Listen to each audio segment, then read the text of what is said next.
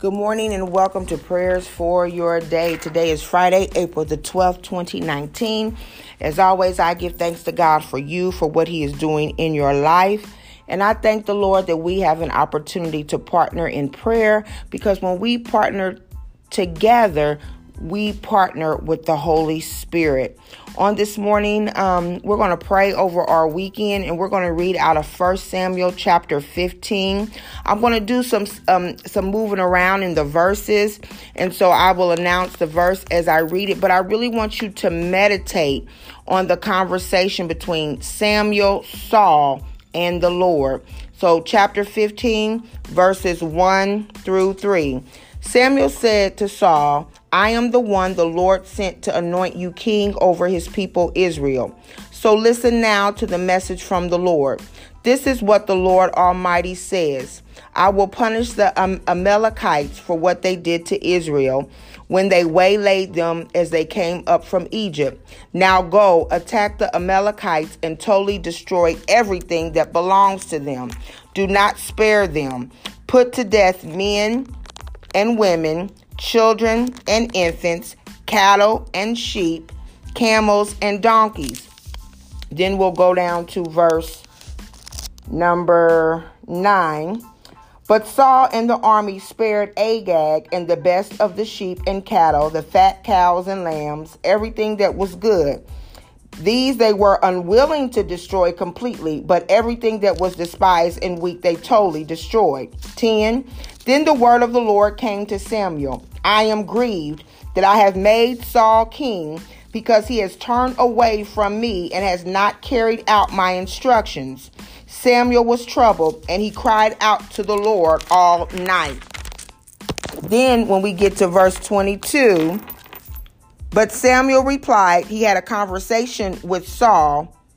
Well, let me say this. 19 says, "Why did you not obey the Lord? Why did you not pounce on the plunder and do evil in the eyes of the Lord?" Saul said, "But I did obey the Lord. I went on the mission the Lord assigned me. I completely destroyed the Amalekites and brought back Agag, their king. The soldiers took sheep and cattle from the plunder, the best of what was devoted to God, in order to sacrifice them to the Lord your God at Gilgal." But Samuel replied, "Does the Lord delight in burnt offerings and sacrifices as much as in obeying the voice of the Lord? To obey is better than sacrifice, and to heed is better than fat of rams. For rebellion is like the sin of divination." Other translations will say witchcraft. "And arrogance like the evil of idolatry. Because you have rejected the word of the Lord, he has rejected you as king." Let us pray. Father God, in the name of Jesus, we thank you for your word, oh God, for you are the living word. Your word breathes life, oh God.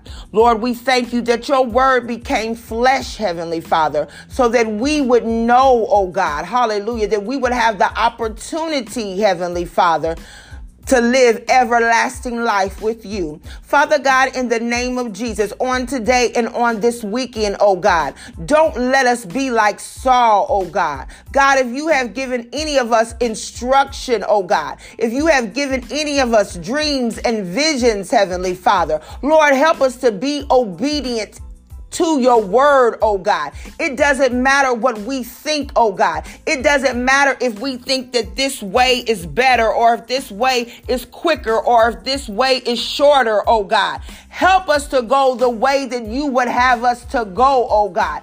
Even though it may take a little longer, oh God, for we know that you are more concerned with the outcome than you are, Heavenly Father, with the process, in the name of Jesus. So help us, oh God, to let our outcome be the outcome that you would have for us, for our lives, for our family lives, oh God, according to your word. Help us on today, oh God, to turn away from on those things that our flesh might desire, oh God. Even if we think that it's good for the kingdom, even if we think it's good for ourselves, even if we think it's good for our family, oh God. Don't let us be deceived like Saul, oh God. Hallelujah. Don't let us be in rebellion, oh God, where you have given us a word, Heavenly Father, but we've decided to do something else. For your word says, oh God, that obedience is better than sacrifice, oh God. Your word says, oh God, that rebellion is like the sin of divination. It's like witchcraft, oh God.